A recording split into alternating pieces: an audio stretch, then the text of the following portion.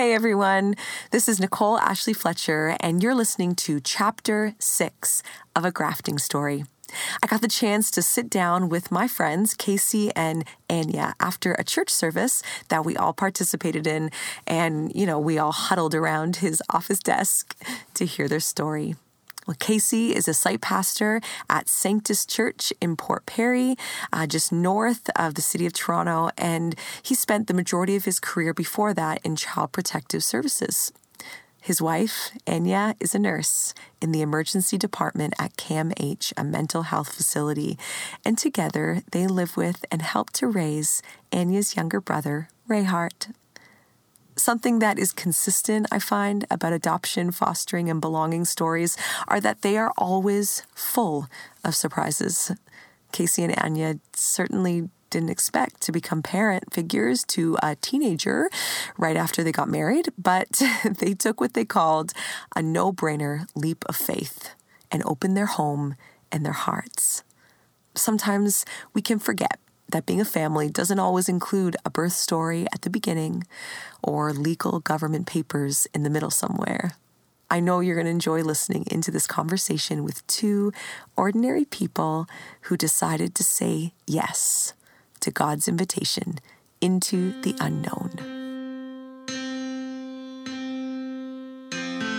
Many of us see adoption simply as a way some choose to grow their family here on earth. But God sees adoption as our divine heritage, how every person who claims Jesus as Savior and Lord becomes a member of the bloodline of heaven itself and becomes grafted into His family tree. So while this is the oldest story of all time, it's becoming new all over again for us. May it become so for you, too. I'm Nicole Ashley Fletcher. Welcome to A Grafting Story, a retelling of God's adopted family and a new telling of ours. Hi, I'm Kassey. And I'm Anya, and this is our grafting story. Okay, well, here we are, Kassey. Anya, thank you so much for your time. Love being with you guys. We were just in worship together in Port Perry, Sanctus Church, so I feel like I'm already emotional just from our time together. But as we start the conversation, why don't you just talk a little bit about who you are, where you've come from, what you do, how long have you guys been married, what's going on new in your life these days? All right, well, I'm Kassey. I was child protection worker for 9 years, so I worked with Durham Children's Aid, and then I became a pastor all of a sudden, and that's where I'm at now. Married to Anya for 4 years, and we have a 15-year-old living with us, and we're excited about that, but we also have a newborn coming. Mm-hmm. Congratulations. Thank you. So you guys kind of have a unique story and perspective, and I mean, obviously, Kassey, I'd love to hear from you a little bit more about what that's like. I mean, Ryan and I are going through an adoption process now, and I mean, our worker has just been unbelievable, and every once in a while she'll kind of allude to different things or tell little stories, things, and I just sometimes when she leaves, I just cry and think about just the reality of what working in that field is, and I mean that just what that even. How that's informed your life now, how you see family, how you see God. So just talk a little bit about working where you have worked in the past. Yeah, so once again, another God thing. I had no idea that's what I was going to do for my life for as long as 9 years. I did see a lot of things in the neighborhood that I grew up in, but it didn't motivate me to do that. Somehow I just found myself being used in that kind of environment, and I did investigations. So what that looked like, I was the first point of contact. So if something had come in, if there was any kind of concern, they would see me first, which I really liked because there is a really kind of negative stigma to investigators and Children's Aid and CAS, those who are actually trying to help kids. There is a very negative stigma to the workers. So I wanted to rewrite that kind of narrative. So my visit and the way I'm compassionate, the way I can let them know that I'm just a human with a job that's trying to hear their story out, and kind of way different perspective versus the power struggle of families and workers. Yeah, so I experienced a lot of I saw a lot of situations that I didn't ever see growing up, and some people I guess will never see those things. So that was tough, but it never hindered me from wanting kids of my own or wanting to take care of kids myself. It kind of gave you the reality check that there's many kids that are in need, whether from the system or something that we could do through adoption or even fostering. The biggest issue I think I saw there was stability was removed from a lot of these kids. So stability was one of those things in a foster system that you could have 2 foster families to 20 to 30. And then even in an adoption process, I'm sure you know this as well, it's quite long.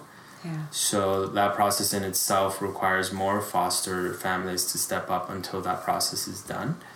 So you've seen a lot of teenagers and kids not really having that stable family environment, and right when they do, they get moved. So that was one facet of my job, just seeing those, but my actual role was to gather the information, see what their story is, see what went wrong, and see how the system and see how society, see how families can help. Yeah. It's so funny as you talk about that. We were just in church together, and our pastor is preaching through Jonah, and just the reality of how desperately we all need the grace and the mercy of God. And I remember there were moments for me, if I'm just being honest, where, when I gave birth to my daughter, Reagan, and really having kind of these expectations that, not that it was going to be easy, but that I was going to know what to do, that, these instincts that I feel like I'm going to have. And I went through a really hard time, and the people around me were everything. I was just so thankful for the support that I had around me that kind of lifted me up and carried me through that time. And I just remember nights thinking to myself, man, if I didn't have this support, I don't know what I would have done. Yeah. And I'm sure, because it's always easy to sort of say well, that's that person, or that's somebody else. I would never do that, or that could never happen to me, or I would do it differently. But I think that we can underplay the places that we grow up in, the supports that we have, the community that really comes around to lift us up. And when you see, I'm sure, that not being in place, how much that can impact a child, and a whole family, Yeah, the support system was also one of the things that was lacking. A lot of these families didn't have supports, and we did just come from church, and we're openly able to talk about God's grace and the answers to that. But when you work for a mandated kind of government agency, that's not exactly an option that you can just put out there. Yeah. So there was a struggle of that, where I have an answer and I know the answer to a lot of of course not the day-to-day kind of issues and problems, but the ultimate answer, and that's through our faith in God and the grace. But that was also one thing I had to show without words, so if that makes sense. Which was a nice challenge for me when I dealt with families going through pain and trials and things like that. Yeah. Wow. And what was that like for you, walking with him as his wife?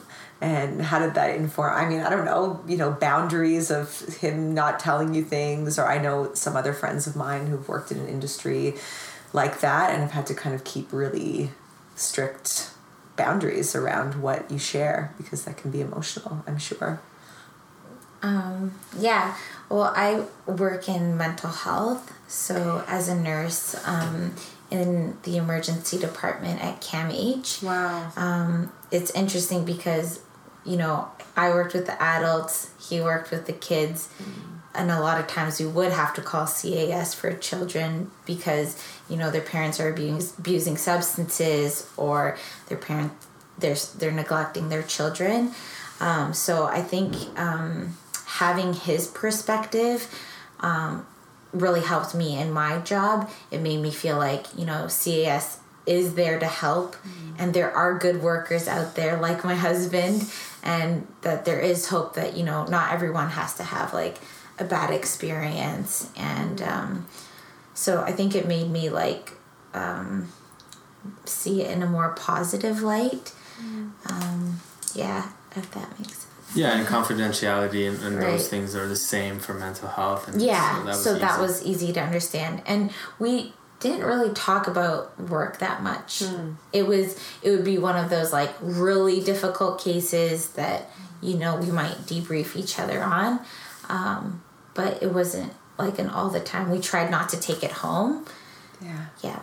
Which shows in other ways too, like not necessarily talking about it, but like we'll know if like we just don't want to deal with people right now or something like that. But it was good that she's in a similar kind of field. I actually found myself in her hospital a few times just doing investigations there. So it was, even though the jurisdiction was totally different, I still somehow found myself working in there. Yeah. Wow. That's so cool. I didn't know that about you. It's okay. Can you talk a little bit more about that? Like your job and what your passions are? So I've been at CAMH for almost 6 years now, and I always wanted to be in like psychiatric emergency. I think because I really care about people's hearts and seeing like healing in that. And similar to Kassey, it's hard being in that job because so many people are hopeless and lost, and you have the answer, but it's very like what's it called? Yeah, hard to kind of you can't just talk about it. Yeah, there's definitely like boundaries, but it's interesting that Kassey and I get excited about finding those opportunities where, you can kind of sneak it in there, throw it in there. It's not often, but when it's like something safe to do and something that would really benefit someone. So that's always exciting. And just knowing that you can be a light in those really dark places makes it easier to be there on those like difficult days. Yeah. Yeah, and then you know them by name, so like you don't have to do it right then and there, but like you can pray for them by name, knowing their name, knowing their story. So I think that was like a strategy that I put on myself, where it's like, all right, now I know their names, I can go home and pray for them, or pray for them right in the car. Yeah. Like one thing you would do is like you would stomp on their doorway. Not like dramatically or anything like that. But like in a powerful praying way. You'd be like... I would visualize that like, like God go before me, like Holy Spirit, as I walk in, like, be with me. So when I go in there and leave there, that's what I leave behind. And then they go and seek it somehow. And I don't know the result of that, but I'm that's kind of what I felt to do at some point. Wow. Yeah. That's so powerful. It's a good image. Yeah. You stomping at somebody's it's not as you guys are picturing. No, I'm like stomping. In a warrior, spiritual warrior way. Well, I mean, both of you, not just professionally, you can know about something, which is different than knowing it in an experiential way. And so both of you working with vulnerable people, how has that changed you? How has that changed the way that you are a wife and a husband and a friend and a parent? How do you think that that's changed you? I think it's more about like understanding that everybody has a story. So if ever we're going through something tough, we can look around and know that there's chances are everybody in the room is going through some sort of story. They have their own, and then we see it lived out through like our professional experience. That it seems to be redundant sometimes, but if you really look at it, it's just what Anya said about like feeling hopeless and like there's nothing like out there. So it's kind of like having a compassion for everyone that doesn't know that there is an answer. but also in like a more practical way that we have found strategies to like find boundaries a lot better with people, with our own families, and because that's a huge part of finding boundaries when you're an adult. It's like really hard because you start feeling bad and you start like feeling like you're doing something wrong, but through our professions, we're able to establish those and be more intentional about establishing those. Yeah. How about for agree. you? Ditto. Yeah. And so I guess that ties into why we were even, or how we ended up in the situation we're in now with Anya's brother. And tell me a little bit about that. I'd love to hear some of the story, and I get to see his shining face when I come to Fort Perry, and so it's great. Yeah, I'd love to hear about that. So my 15-year-old brother is 12 years younger than me, and so I kind of raised him when he was little too, just because I could take care of him, and I really enjoyed it. I love my brothers so much. And I didn't ever, we never thought that this was going to happen, where he was going to one day live with us. But it was actually Kassey's idea when the opportunity arose. My mom has been a missionary, and so she's traveling very often. And my father has a business that he's very busy running as well. So Rayhart was living with my grandparents, who turned 80, about 2 years after. He'd been living with them for 2 years, and then he was going to be starting high school. So during those 2 years, we were kind of talking about, what's going to happen when he's going to go to high school. And they lived in BC, so we only got to see him twice a year, which was really hard because we were so close. And my dad didn't get to see him often, and it was really hard. So we were really hoping for Rayhart to have that stability that we know is so, so important. And so we thought, okay, maybe for 4 years of high school, he could come live with us, because... his grandparents were getting old, and they're amazing with him. Yeah, they're But great. he's high energy, and he's a busy guy. even I could barely keep up with his demands of activities. So we were thinking as he gets older, he's gonna want to do more, and it's gonna be more demanding on her grandparents, their grandparents, just being out there kind of without us so close. So we were just thinking stability wise, it made sense. We had a home, we had rooms, and now we're seeing that it wasn't as easy as it came out to be, but we just kind of took the first step and said yes, and we'll figure it out later. Wow. So we're in the figuring out phase right now. Yeah. And we're in our second year of taking care of him. Yeah. So. Wow. So I love that. It's funny. I think that sometimes we can plan for things. Yeah. And sometimes we can't. Yeah. And, there are some families who maybe have kin come into their home in different ways that were unexpected. And yet, there's something for us, a gift for us. And you're saying, you're in the process of it now. And so I'm curious, what are some of the things in the in-between, in the moments that have felt really hard? I think the whole thing is hard. The whole thing is hard in the sense that, Rayhart is an amazing kid. We never have to deal with challenges that you would think some parents would deal with in teenage ages and that kind of youth demographic. So it's not challenging in that sense. It's challenging in areas that we kind of knew but didn't put any focus on. For instance, just practical things of we both work, and sometimes feeling bad if we can't take him certain places. He's a teenager, so he's got basketball, soccer, jazz band, swimming, volunteering, and then and then we have our own lives too. But balancing that part is not one of the harder parts, I think.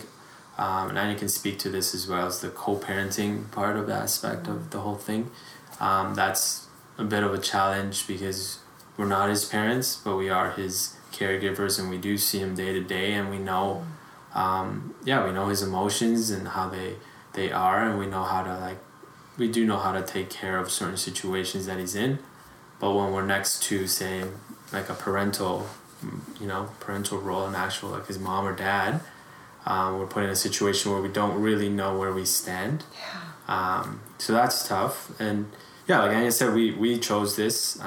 It was simple because we love Ray hard, and he says things like, he dreamed all his life to have a backyard, and we have a backyard. So it's so one year I got him a piece of grass before he moved in, and he loved it, and it was so now we can so it was those kind of things that allowed us to be like, this is the right thing to do. Like, there's no question. Yeah. Figuring it out is different, of course. Yeah. Mm-hmm. In the first year, it was really hard for me because I wanted everything to be perfect for him, and I didn't. When you have a baby, you might read some parenting books and you can get ready, but I just didn't really think of that. And being like a sister and a parental role is really complicated because you want to be cool and fun, but then when you have to tell them to do chores or go to bed, then that's kind of different.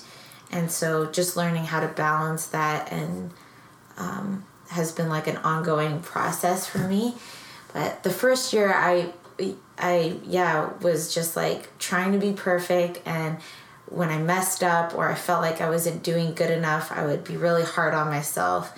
And but this year, thankfully, I've kind of cut myself some slack and realized that I'm going to mess up, and I just have to be honest and real with him that we're doing our best, and that's all we can do. But realizing that we really can't do this on our own, and that we need God to help us to figure it out. So that's been a huge learning curve. Yeah, it's been tough in that sense where we also have our own way of raising him, even though we have no experience of that, versus his mom or dad that want to raise him, and just by proximity and by time we have more of that. So we have a certain rhythm, we have a certain routine, and we have a certain way where Rayhar's really happy and he's doing things the way he's used to with us, because we are pretty close to age with him versus his parents. So in some ways it's looked at we're just doing what's cool or what's fun. We would want our parents to do. And then we would have to have the challenge of a different kind of traditional way of doing things from his mom and dad, and for him it must be very confusing.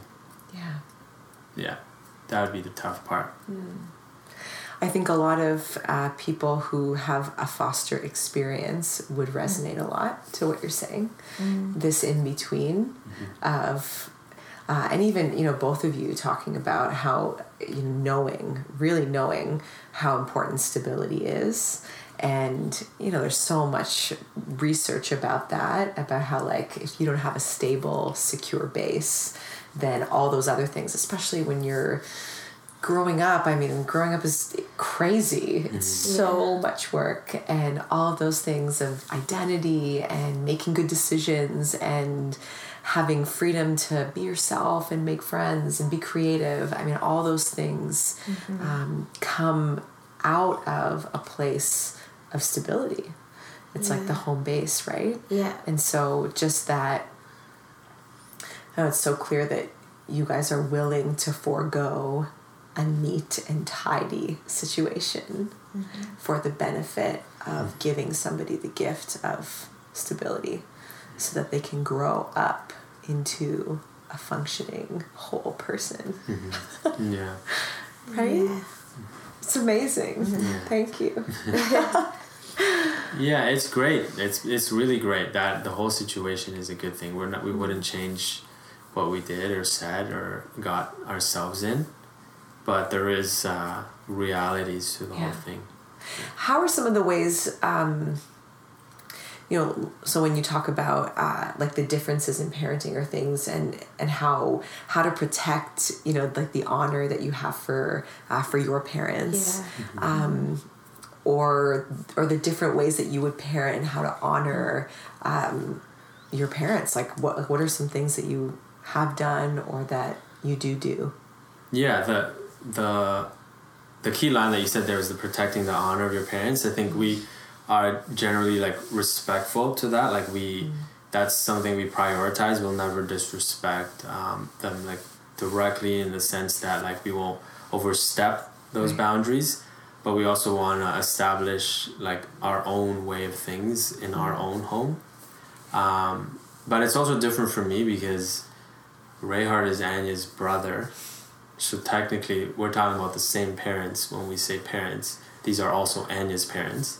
Right. So there's also the dynamic of myself, like, on the outside of that. Like, I'm parenting a child who, like, is used to Anya and her family's way of doing things. And, yeah, there's so many examples of what that looks like, whether that's through a faith base, or whether we see things done the same on a faith journey, or there's something different that we do. Those are the challenging parts, where he's so used to the way, like for instance, how church would be, or bedtime and things like that I didn't grow up with, but Anya did grow up with. So not only is the parenting balance there, like Anya was a child of the parents, the same rules. So it comes in ties with how we want to parent at the end of the day, like what we decide we want, and I guess using this as practice. Yeah. And we've realized that like a lot of our discussions or arguments wouldn't exist if we didn't have, like another topic or another problem to solve.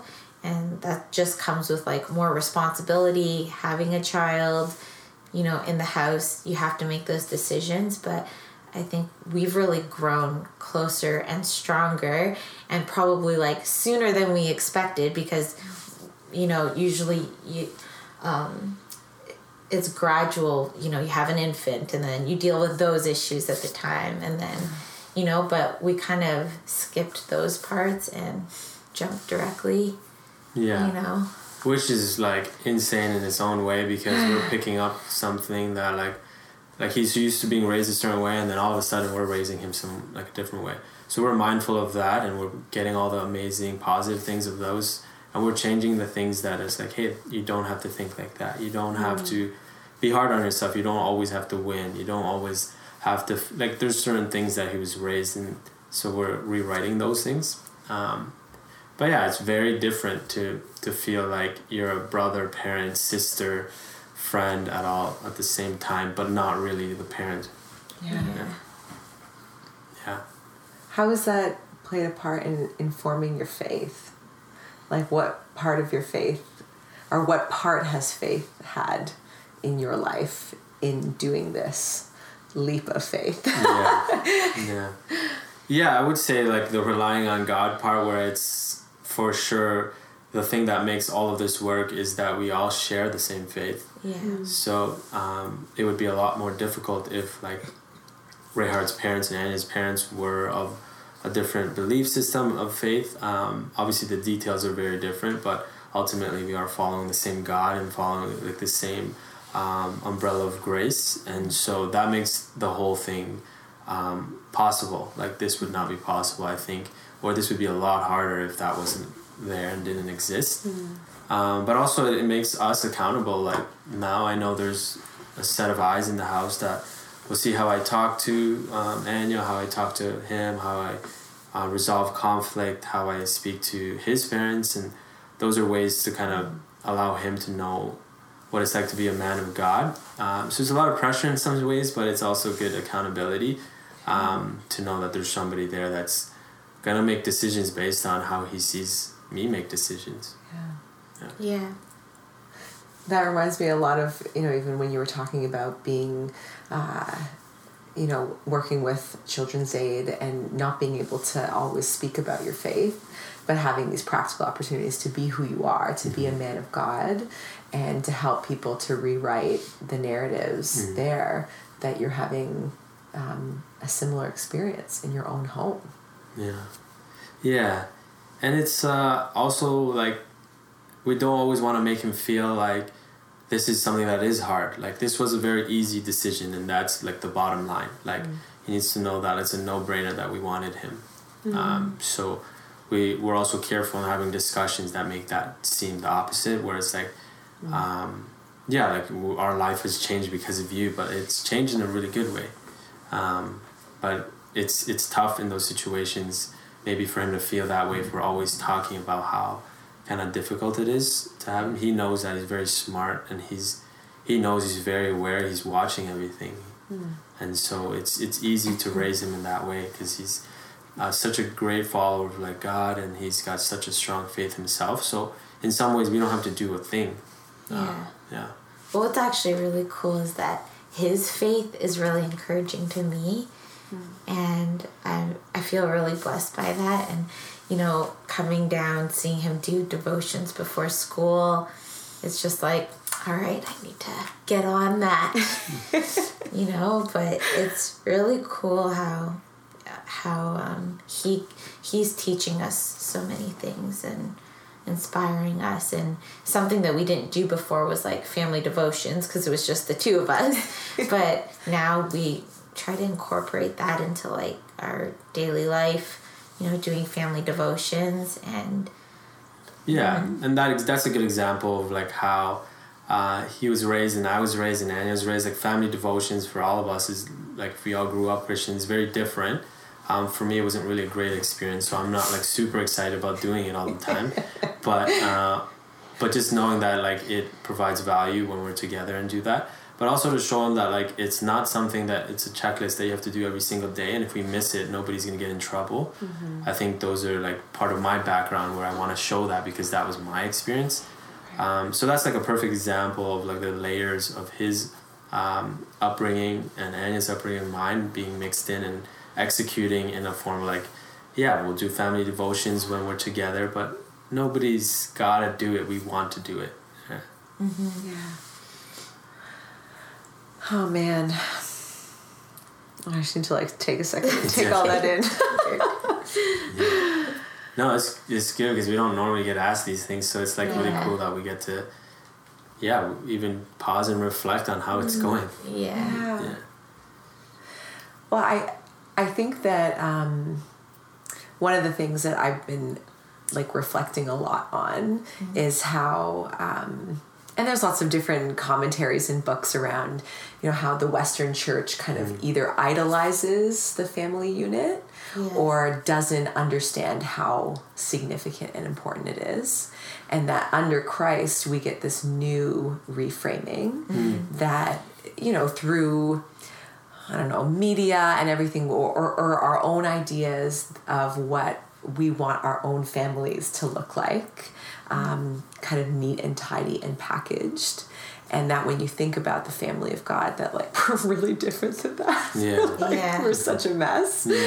And yet that, I mean, like the gospel shows us that we get resurrection through the cross, like that there is this other way to get to this new joy that is so much greater than like an earthly happiness or an earthly idea of what we think we want.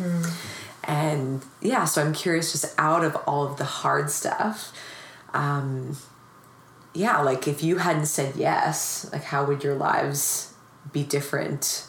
Or how would that have changed the way that you see God or family now that as like you're about to welcome a new baby into your family, you know, just that, what's a better way to ask this question? What am I trying to say?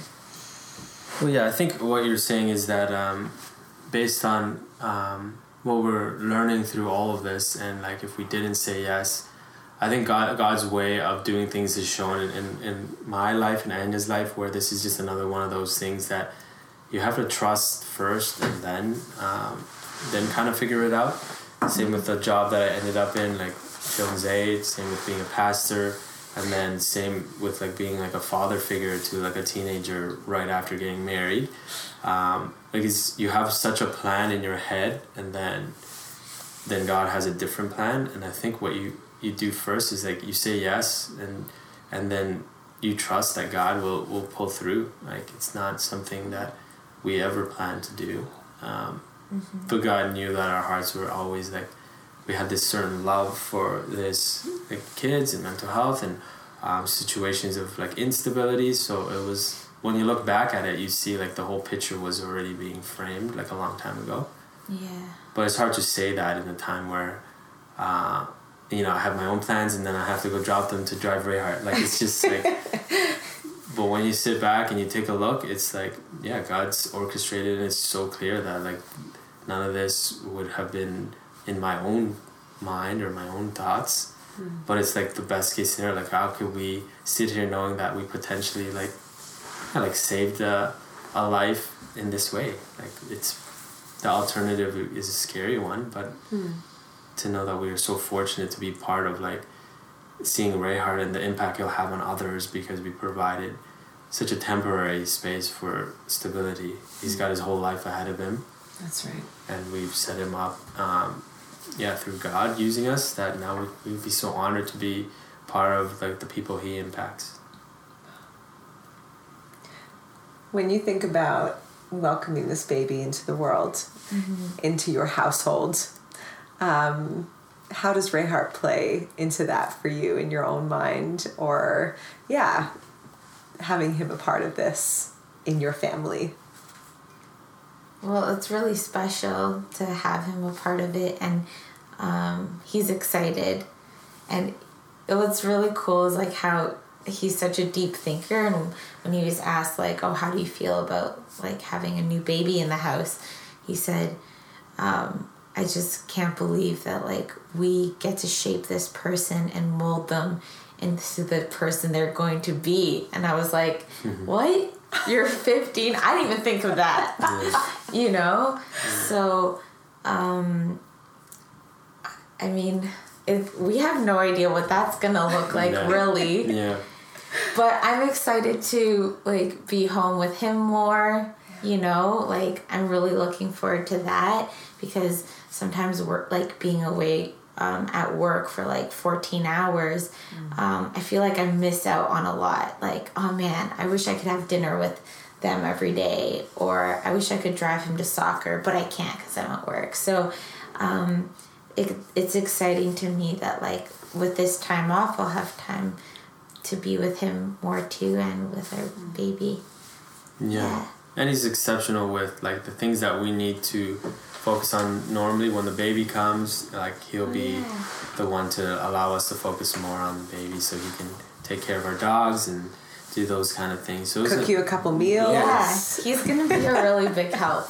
Yeah, so it was an investment in some ways.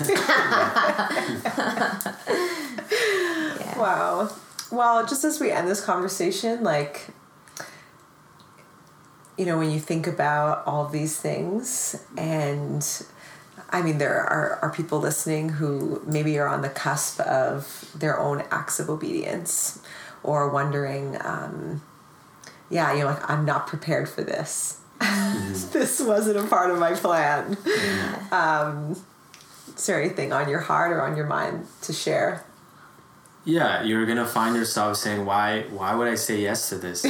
And down the road, if I had just said no, my life would be easier. But that's not always the case. We don't know that. And I think, I think the act of saying yes or trusting is a good form of like exercising the fact that like it does require great faith to trust somebody. And when we sing songs and say that, like, I trust God, and we sing worship songs, God's good, those things, we have ways that we can really show that. And I think opportunities where you don't know what's next is the best way to show God that, hey, like, I actually really do trust you, so I'm going to say yes.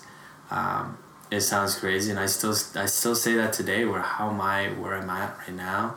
How am I doing what I'm doing? And I look back, and it's just because I said yes to the first thing, and then I said yes to the next thing. It's never been a case where he wasn't faithful. But I do feel insane sometimes for doing that.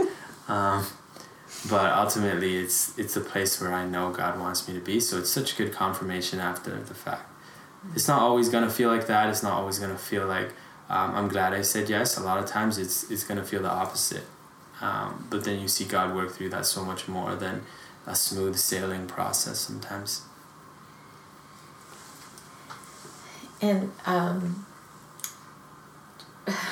having Kassey as my husband just reminds me like of the importance of choosing the right person, choosing the right spouse, because I definitely couldn't have done this with someone who, you know, couldn't be a good role model and couldn't like be the example that I want him to be to my brother. And that was really important to me when I was choosing a spouse. Mm-hmm. So I think like being obedient to God from the beginning, from like choosing a spouse and who you're going to marry is so important, because it ripples into like your future and ripples into eternity. And so, yeah, that's really key too for me.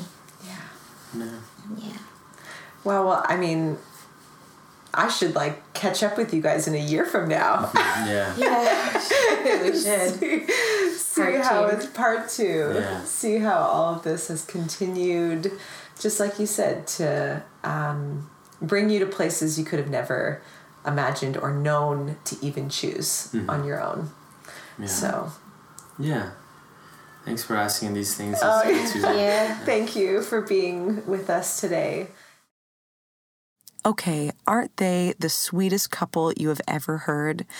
I mean, I knew them a little bit, but I just feel so privileged that I got to listen in to a little bit of their story, and even just to be challenged in my own life to say yes, especially as someone who likes to have a lot of things mapped out and a lot of things pre-planned.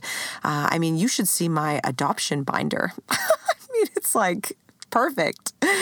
And yet, even in this process, you know, we can forget that there's a lot of faith required to say yes when we don't know, to say yes when we don't understand, to say yes when we're not quite sure how this is going to turn out or how hard it's going to be or what the days ahead are going to look like or how we're going to get through that. And isn't that life, though? Isn't that faith? Isn't that the adventure that we get to have following in step with the Spirit? So I have a lot to think about for myself out of this. A couple of things that really stood out to me was just that really difficult in-between place. You know, if you're a foster parent, if you are a kin family, if you, have incredible influence over a young person, or maybe you are a young person and you feel like you don't really know who is the person who has the authority in your life, that can feel like a really in-between place. And I think that that's really important to just recognize. You know, there aren't always easy answers to things. There aren't always really neat and tidy, quotes that we can post online or on a pinboard. Sometimes it just feels like the middle. Sometimes it just is a little bit complicated. And so I'm reminded in this conversation that that is the reality for many of us. And I think that there's great wisdom to be gleaned in those seasons and just real humility. But more than anything, what I heard from my two friends is just their dependence on God, not their dependence on their own understanding. That's what I'll take away from this, among many other things. But just as a side note, as we ended recording, there was one other thing that Kassey and Anya had mentioned on their way out that was sort of, a fun sort of throwaway story in the moment, but actually is really, really important. And I just wanted to share it with you because I think there's something in it for us. So Kassey had talked a little bit about that he transitioned from his job in children's aid to become a pastor, which was kind of an unexpected job for him. And I found out in this conversation with my friends that it was actually out of a conversation that he had with Ray Hart. In the car, Kassey mentioned about this job posting for this pastor job, kind of, in a casual way. And Ray Hart said, well, why not you? And I just think that it's such a beautiful thing. When you think about the impact that you're having on a young life, that Ray Hart had this day in and day out opportunity to see this man of God in his home. And he'd seen him make decisions, love his wife, shepherd their household, and probably make mistakes and apologize, I would assume. He's a regular human person. And so then thinking about who would be a good shepherd for the house of God, well, that was a no-brainer to him. And that's a real lesson for us as people of faith. If you were a leader in the church, the way that we shepherd and lead in small ways, Jesus says in the parable of the talents, if you're faithful with little, then I will give you more. And so today, would we be faithful with whatever it is that God has given us, the people and the precious relationships He's given us to steward and to cultivate, to bring Him glory, and to inform and to influence every other sphere that we have been given by God. And would every yes of obedience open doors of joy and love and more of God's glory than we could have ever imagined. Thanks for listening in today. I hope you learned something new and felt encouraged along the way. If you are interested in hearing more, subscribe and leave a review so the content and message of this story can be found by other curious listeners. I'd also love to connect with you about any questions, to share resources, or to hear your grafting story. So send me a message. You can do that online. I'm on Instagram at nickfletch or NicoleAshleyFletcher.com. But more than any of that, please share this personally with anyone you know who might need to hear it. I'll be praying for you as you do. I hope to be with you again very soon. And until then, bye for now.